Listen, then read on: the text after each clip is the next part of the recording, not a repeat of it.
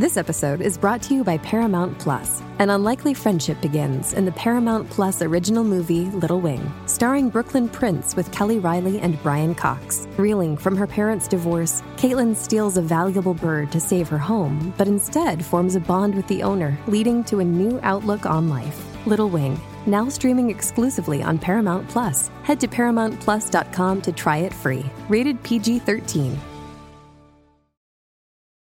This episode is brought to you by Paramount Plus. Get in, loser! Mean Girls is now streaming on Paramount Plus. Join Katie Heron as she meets the plastics in Tina Fey's new twist on the modern classic. Get ready for more of the rumors, backstabbing, and jokes you loved from the original movie with some fetch surprises. Rated PG-13.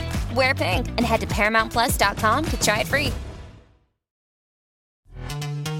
This episode is brought to you by Pepsi Wild Cherry. Pepsi Wild Cherry is bursting with delicious cherry flavor and a sweet, crisp taste that gives you more to go wild for. Getting wild may look different these days, but whether it's opting for a solo Friday binge watch or a big night out, everyone can indulge in their wild side with Pepsi Wild Cherry. Also available in Zero Sugar. So grab a Pepsi Wild Cherry and get wild. Thanks for tuning in to Americana Music Profiles. It's Season 3, brought to you by Americana Rhythm Music Magazine in print and AmericanaMusicMagazine.com online. I'm your host, Greg Tutwiler. Let's join in on another great conversation with one of the Americana music industry's super talented artists. Classically trained Brittany Lynn Jones and her partner, Mitchell Lane, better known as Raven and Red, a nod to their bold-colored hair, along with Mitchell's brother Cole, make up the Nashville-based folk Americana group Raven and Red. They are my guests on this edition of Americana Music Profiles. Brittany and Mitchell, hi. Welcome to the podcast this afternoon. Hi, thank you. Hi, Greg. Thanks. So you guys call yourself Red and Raven. I've seen your pictures, so I'm guessing I know why, but maybe you can tell our listeners where that name came from. Yes, actually, we're Raven and Red. Raven and Red, excuse me, all right? And, so we kind of came up with the name based off of the partnership of the two of us. Brittany has raven dark hair, and I am a redhead. Yep. So. And he gets a lot of attention for his hair, so it just kind of became memorable. And Mitchell's mom actually helped us come up with the name, and it stuck easily. Yeah. Well, that's why I say I could look at the picture and tell why, but maybe our listeners haven't seen you guys, so it might not be quite as obvious. But if they could see the picture, they wouldn't have to ask the question, right? That's right.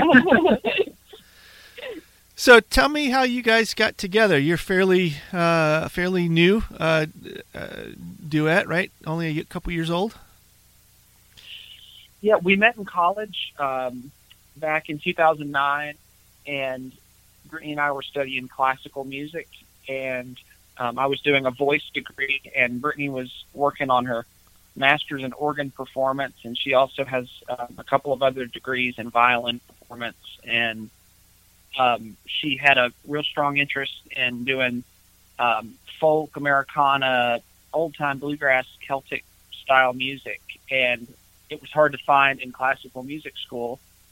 So we kind of got together and just decided to do our own thing. And then after I finished school, where we were going, it was the University of North Carolina School of the Arts in Winston-Salem.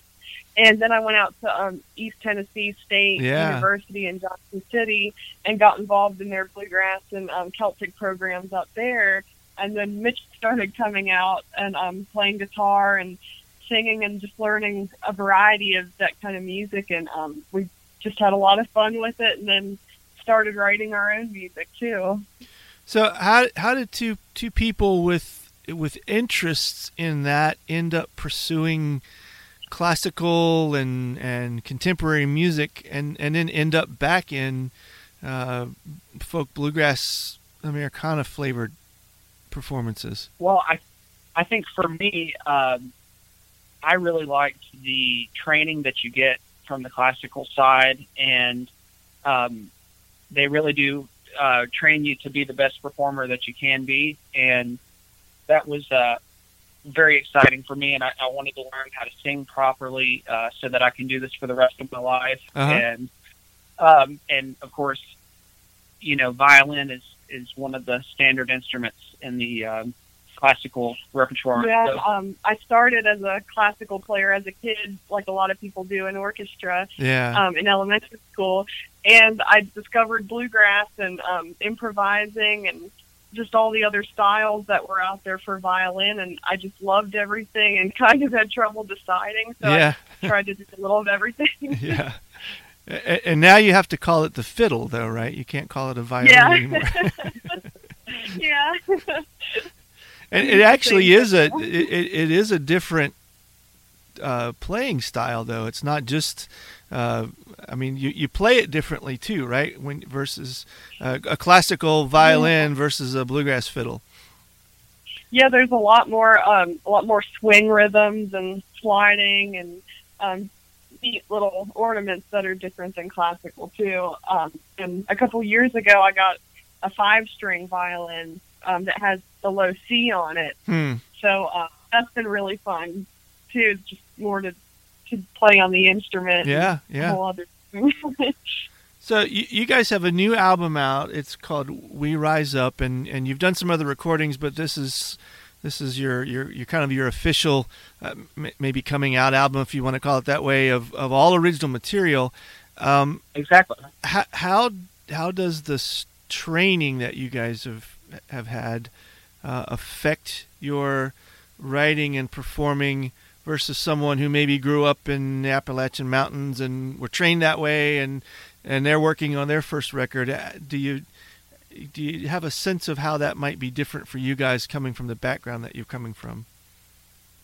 I think partly it's made us creative because we've both had to take a lot of music theory classes, and we combine just a lot of things that we've learned. Sometimes we'll play around with a melody or a chord progression when we're working on a new song, and we'll just try different things, even just knowing what we had learned from our theory background that maybe gave us some more options that we wouldn't have thought of. Mm-hmm. So a lot of it is by ear, but we combine what we learned with it too, just in school.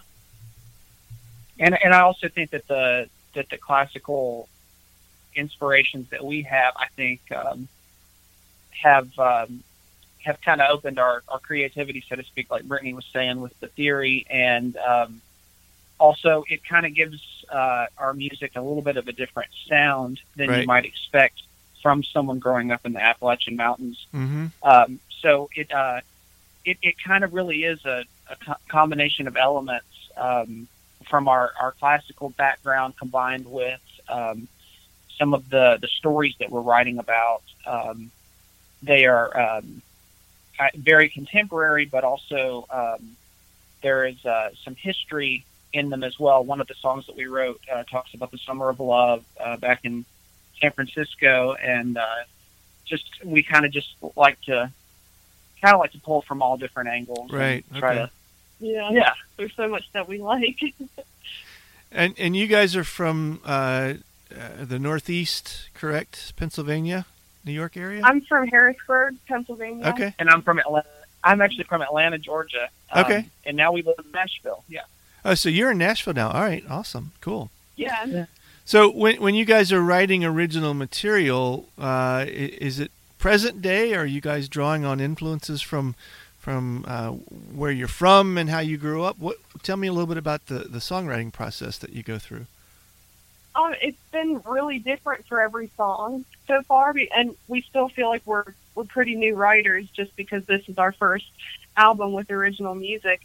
And sometimes it'll just start with an idea for a story, or even part of a story that we've heard from a friend or someone that we've known for a while, and we'll just kind of expand on the story and then start adding music that we think helps reflect what we're going for in the story to help bring it out. Uh-huh. And some of the songs have had a little bit of a bluegrass feel to them, just things that I learned a lot at playing at ETSU and playing bluegrass growing up. And then some other songs have had a little bit more of a Celtic influence in them, and sometimes we don't always know what's going to come out just when we're experimenting, and then we go back and listen as we're writing it and notice all these different elements and classic folk music too. Yeah, and as you start listening through the album, you hear different styles just depending on the song that you're listening to. For example, there's songs that we wrote with our friend here in Nashville, Jeff Shore, and we wrote Mirror to My Soul with him, and that one is kind of a whole big combination of different things. We got our bass player to play the cello on it, and so it really does almost create a string accompaniment with Brittany's 5-string violin, and we just kind of enjoy combining everything all together. And some of the songs sound a little bit more of a twang sound, like Grandpa's Beer or Another Empty Bottle. We kind of went for a George Jones inspiration there. Okay.